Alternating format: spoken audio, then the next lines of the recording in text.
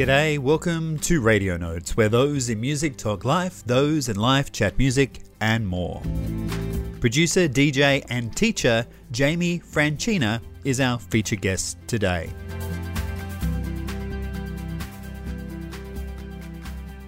Heads up, the audio has come through on a mobile and third-party application in part. That said, did not want the chance to not share this chat with an artist whose original debut is highly likely to ignite streaming services and recording platforms on its release in 2020. Hear from them in just a moment. First, In the Box. 1 Million Years DC, second album from Dave Graney and Claire Moore for 2019, opens with the first single, He Was a Sore Winner. The full release out later this week, the 10th of October, a great companion to their Zippity-Doo, What Is, Was That, This from earlier in the year. Great appeal in the mellow lounge vibe and radio-friendly cut, I'm Not Just Nobody. For those in Australia, the Violent Femmes will be touring across the country in March of 2020. Chance to play cuts from their release, their 10th album in fact, called Hotel Last Resort, which has been getting a regular play in my studio since its release a few months back. From EMI, Nora and Mavis, as in Nora Jones and Mavis Staples' duet, has been released, I'll Be Gone. Written by Peter Rem, my favourite touch is Brian Blade, a massive gentleman of jazz on the drums, reminding me that Hug a Drummer, a time of record, is this Thursday the 10th of October. Jones notes the first they met Staples was when they held each other's hand to honour Paul McCartney, which I note Paul McCartney, John Lennon and co have re-entered to number 2 on the album charts this week with Abbey Road for its 50th year anniversary. That's just 3 of the items from my inbox in the last week. One more that came across the show's socials I'd like to mention here is Second Path Live, October the 19th, 2019, at the Roy Thompson Hall, inspired by the story of Channy Wenjack and part of the work of the Gord Downey Foundation, featuring Indigenous and non-Indigenous performers together on stage. To hear some background on the foundation, the story of Channy, that can be found back in episode 18 with Andra Santa on our podcast feed. Let's now head to our feature guest. School teacher by day, DJ and producer by night. That's the life of Jaymee Franchina, who also had a co-sign with Flume and developed their own audio-visual party experience. After mass success doing mashups of Taylor Swift, Drake, and notably their B.I.G. Flume release gaining over 5 million downloads, the next project will debut their original project that includes their latest tune dropped, Next to Mine, that features Chicago artist Alina Renee. During a lunch break from their day job, Franchina called in from Perth, Australia. Jaymee, welcome to Radio Notes. Thank you very much. Let's start with Taylor Swift. Are you a fan in the ironic sense or in the genuine sense? To be honest, it's a bit of both. It's crazy. Never really was a big fan of Taylor Swift. And then what happened was my brother got free tickets. He won a competition through the hit radio station. He's like, I don't want to go. Do you want to go? And I'm like, yeah, give me the tickets. I'll go. Went and watched her live show, and I was like, damn, this girl is an awesome performer. And I was legit blown away by it. And then, yeah, I was just like, you know what? She actually got, like, not bad tunes. That's how I do enjoy a bit of T Swift, and, yeah, I don't deny it.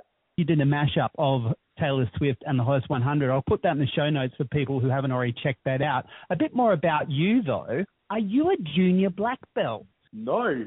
Photo wearing a sort of a juno or a karate outfit with a black belt on. I was intrigued. Oh, my gosh. Is that with my father? Yes, it is. Wow. Where did you guys get that? It's called research. Have you ever done a bit of juno or karate in your time? Yeah, I did it for about 12 years. When I was really young, my father was an instructor, and I used to go to the class. I used to just stand on the side and just try to copy everything my father did. I just got older and I was more in love with playing soccer, so I stopped doing karate and then I just went into soccer and stuff like that. It's such a lovely image as well. If you don't mind me asking, do you do a lot with your father? I'm wondering in terms of the 78 Cobra that you've been working on, for 8 years? Yeah, so Dad's one of my best friends. If MySpace was still around, he'd be number one. My dad and I, when we grew up, we were close, and then my parents divorced. And then I didn't talk to my father for 3 years. And then we started talking again after 3 years. And then we just had a massive passion for cars together. And so we started getting to realistically re-know each other as adults, because I didn't talk to him from the age of 13 to 16. And then it was kind of that important time in the teenager's life where I didn't have my father. And then I started to get to know him more as an adult when I started talking to him again when I was 16. Dad and I absolutely love cars. Over the past 12 years between us, we've had about 25 to 30 cars that we've built and we've enjoyed, we've sold, we've bought. We've just absolutely loved it. At the moment, we're currently building 2 separate Cobras, a 1978 TE Cortina Cobra and a 1978 XC Cobra. So it's like a father-son project. You've also worked on a 71 XY GT. I don't know much about cars, but all these seem to be back from the 70s. 70s was the best in cars. Love them. Massive car enthusiast. So much so that, yeah, Dad and I have had the same cars and we've driven them side by side, taken them to shows, and we've just absolutely loved them. It's a big passion, so I've learned how to build engines off my father, and I've just been able to incorporate that in a lot of my, I guess, social media presence. So a lot of my Instagram followers are people that follow car stuff. What else do you get from the tactile fixing up of cars? I get everything out of it. It's just so good. One day I love my dad, the other days I hate him because something's gone wrong. But it's just the relationship you have with your parents. We have good banter between us. Literally, like, it brings our relationship together. But everyone's like, oh, if you didn't have cars, would you guys even get along? And I'm like, yeah, of course we would. But it's just that cars amplify the relationship between the both of us. Jeremy Smith, he's still working with him because you guys have had over 5 million listens. Jeremy is one of my real close friends. We have known each other since the young days of like all the bodyboarding crews here in Western Australia. We still maintain a close relationship. He now runs a DJ school called Lab 6, and it's actually teaching all young people in Perth how to DJ, how to produce, and he's absolutely doing a fantastic job over here. What we went through together was absolutely awesome. In terms of the mashups, the mixes, the DJing work that's been happening between you two, what was that projection like? I went to him and I said, hey mate, I got an idea. When Flume released his album, I was like, I want to put the Notorious B.I.G. on Flume. What do you think? He goes, oh yeah, that sounds cool. I go, I know nothing about producing. I know a little bit. I'll try draft some tracks up and then let's do it together. We ended up smashing it out in 4 weeks, and then we posted it up as a thing that we didn't expect to go the way it did. Posted it up, got some massive, awesome reviews on places that I didn't even know existed, but were big music networks. And then our biggest and most accomplished thing that happened for that was 3 days later, on Valentine's Day in 2013, I'll never forget the day, Flume posted it up, and it just went wild. We got over 200,000 or 300,000 streams that one day. All these people downloaded it. It was absolutely phenomenal. I'm still riding that wave because I've just went to a thing called Your Shot when I was speaking to people and introduced myself. And they're like, oh, you did the Biggie Flume mashup. I was like, yeah. So it's kind of cool that you still get recognized for that. It's one of the first projects I ever did, which got me into producing.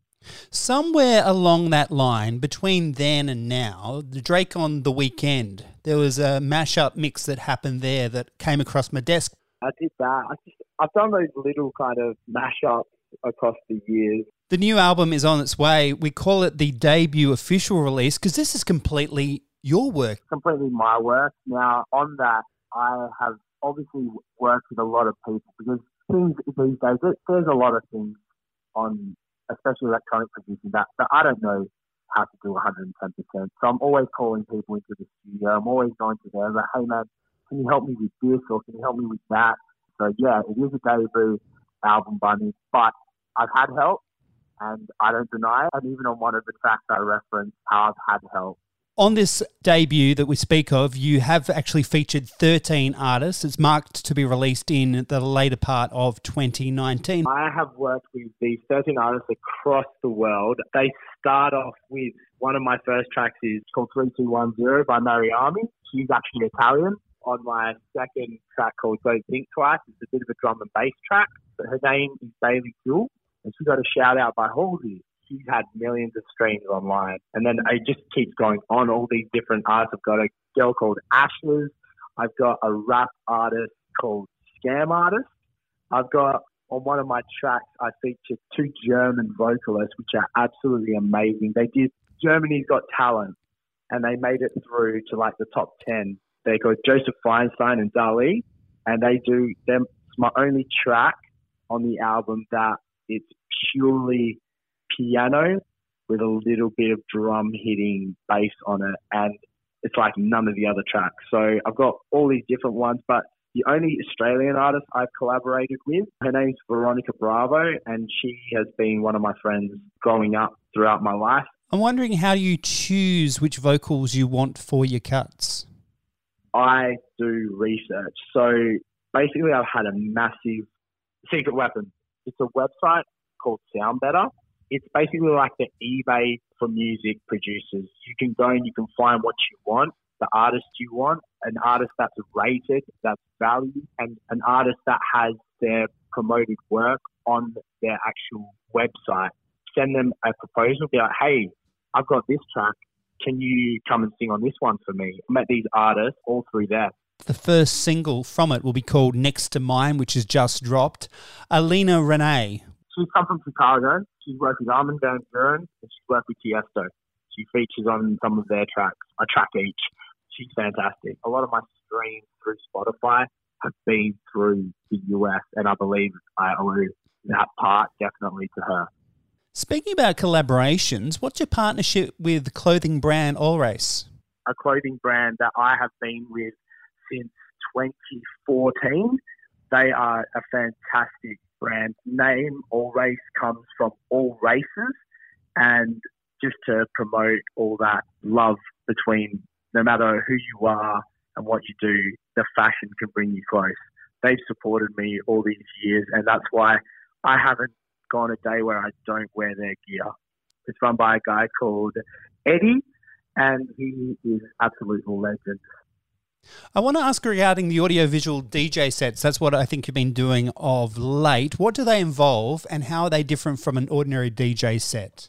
If anyone's ever seen Hot Dub Time Machine, because that's one of the biggest names in audiovisual partying in Australia, I basically am that kind of person, but I do my own massive spin on it, and I've been doing that ever since 2014 as well. It's basically mixing music. In my case, it's mashups, and having a visual aspect to the set of which I'm able to play on a massive screen behind me in front of the audience. One of my best little visual edits is actually, I've done Harry Potter one with the sorting hat. If anyone's watched Harry Potter, when they do a sorting hat, and it's when the sorting hat's talking, I've actually done that to Backseat Freestyle by Kendrick Lamar. And just that video alone took 3 weeks. What genre you believe is best to mash? Best thing about mashes is you can take 2 totally different abstract artists that are on the other spectrum of genres, and you can mash them together. And that's the beauty of mashups.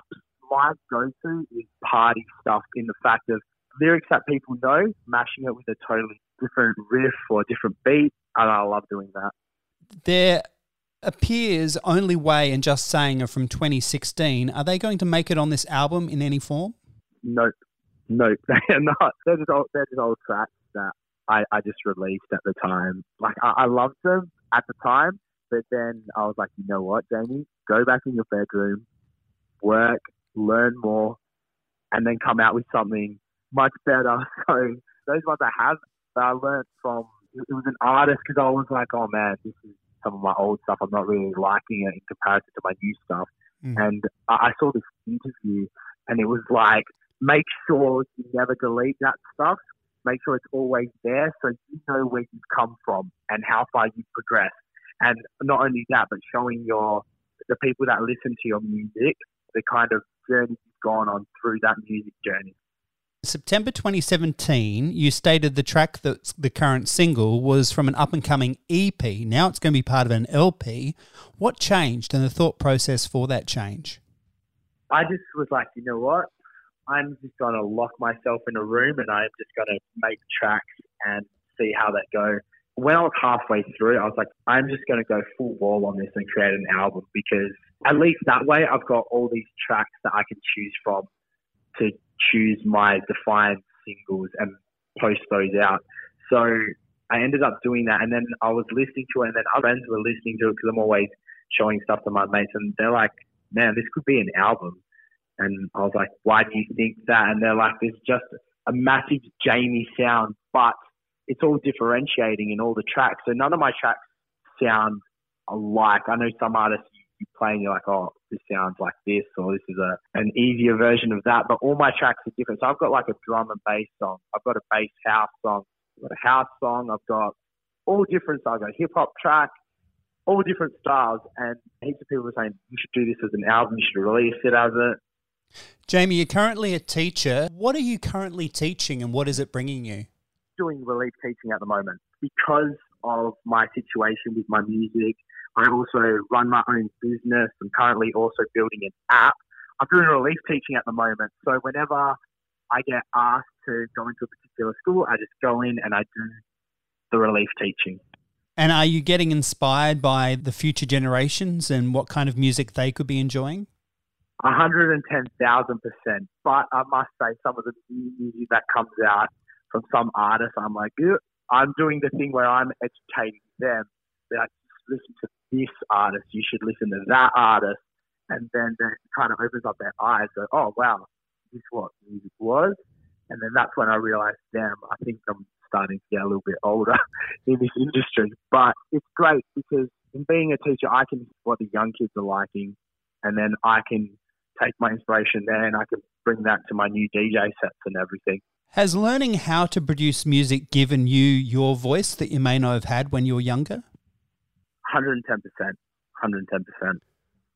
Especially with some of the lyrical content that I've got in this, has some real subtle messages that I've put and I've embedded to the music. I've spoke to the artists that I've featured with, and I'm like, I want this in this track, and they've been able to incorporate it in such a beautiful way, which is awesome.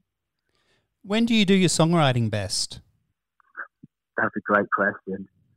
Honestly, when I'm either driving home in the car on the way home from my DJ gigs at 5 a.m, because sometimes you're out all night, and I'm sure all DJs will understand this.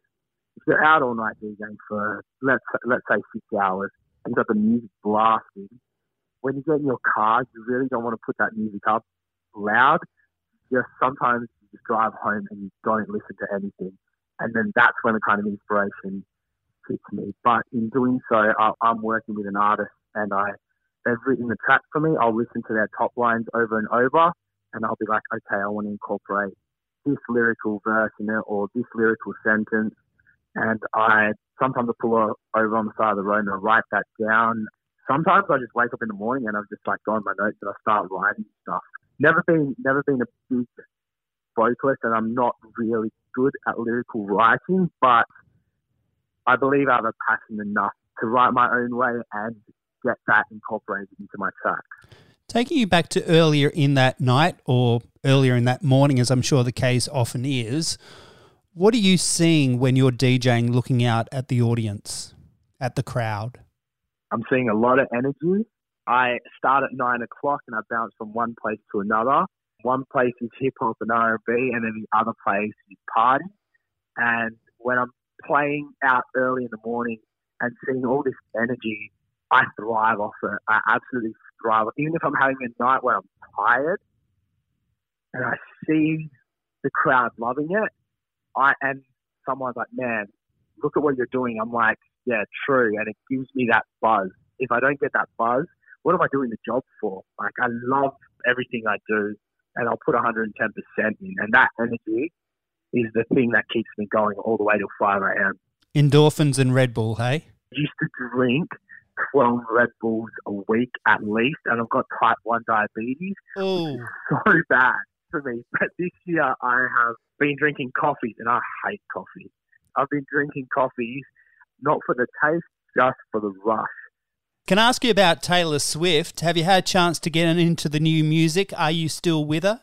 One of the girls I follow on social media, she was just saying like how awesome her new album is and how it relates to her in her life. And I started listening to new Taylor stuff, which like to me is pretty much like her old stuff.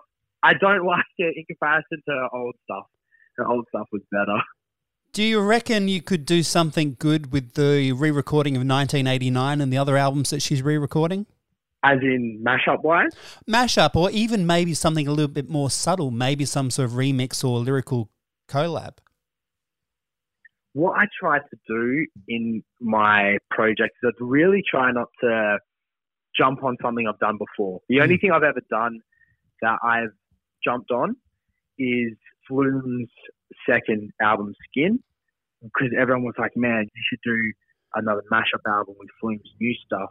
And I always had that in the back of my head when Jaymee and I did the big Flume album. I always said that when another album was released, I jumped and put another artist on it. And I was like, you know what? I'm just going to do Biggie's opposite. In the original Big Flume album, I actually did Tupac tracks. We were going to do it as like Biggie and Tupac, but we ended up just being Biggie. But in one of the tracks on the first Big Flume album, it had Tupac in it, and that was the Deadly Combination track. It was always meant to be that I did Tupac in my other one, which on that I incorporated one of the songs I originally did for the first one. That was the only one I'll ever jump back on. I really try not to jump back on old stuff that I've already done. What's your connection with the likes of B.I.G. as well as Tupac? They seem to be more coming from an American type culture, and of course Drake closely related to that. Is there a connection between your own experience in WA and that of theirs? Not really. My cousins growing up got me into Biggie and Tupac.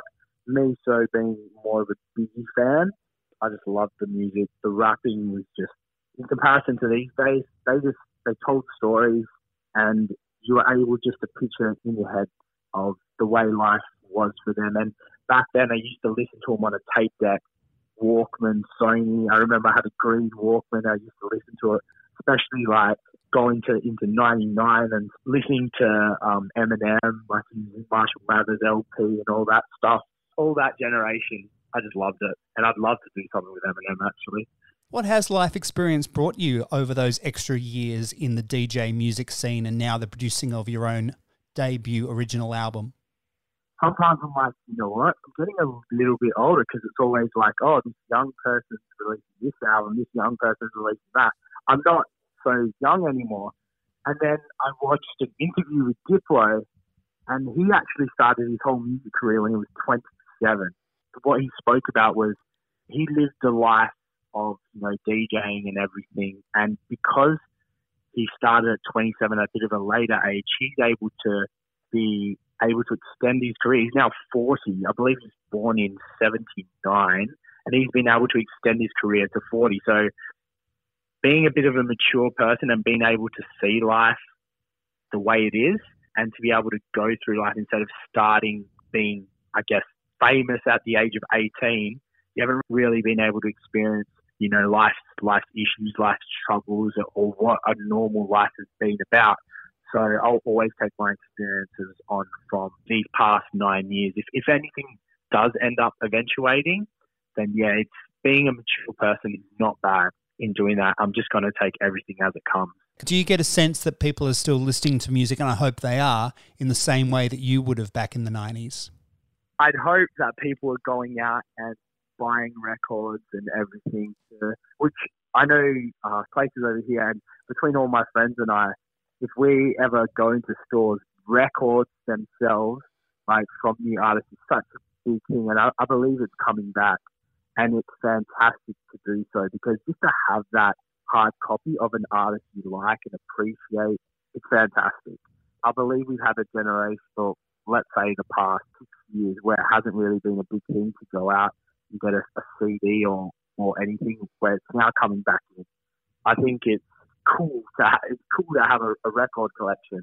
And it's fantastic. So in comparison to when I was listening to music in the 90s, all I think about is, man, how many artists were out there that didn't get a chance?